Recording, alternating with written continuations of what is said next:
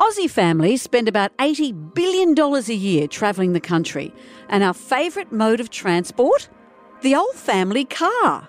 Yes, the family road trip is a rite of passage in Australia. Hours, sometimes days, of the kids asking, are we there yet? So the big question on every parent's mind is how the heck do we keep them entertained? I'm Amanda Keller, and I spy with my little eye this episode of Brain Fuel. Great Aussie stories from the road, fueled by Ampol, Australia's own. Unicorn, real or fake? That's comedian and radio presenter Veronica Milsom.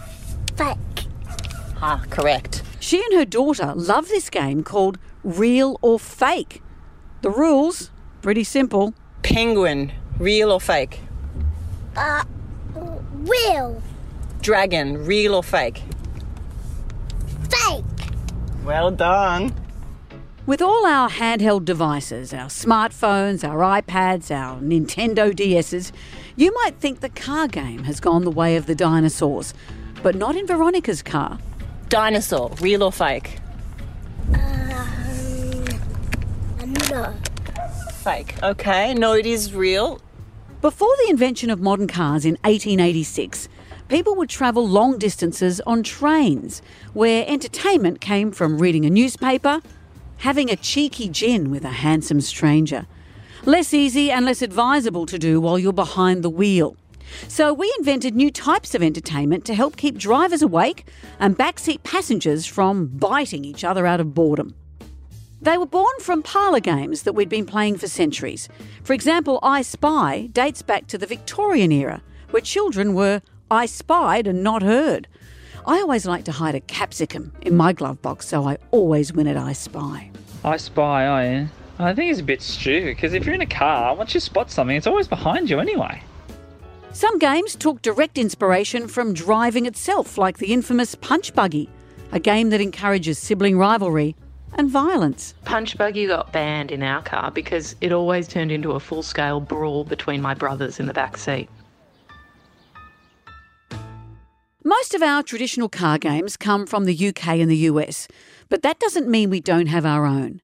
Australian place names were practically invented for making up stories. We've got Spanker Knob, Teddy Bear's Gap, and even a place that's just called The Boobs. Or there's the game Hey Cow.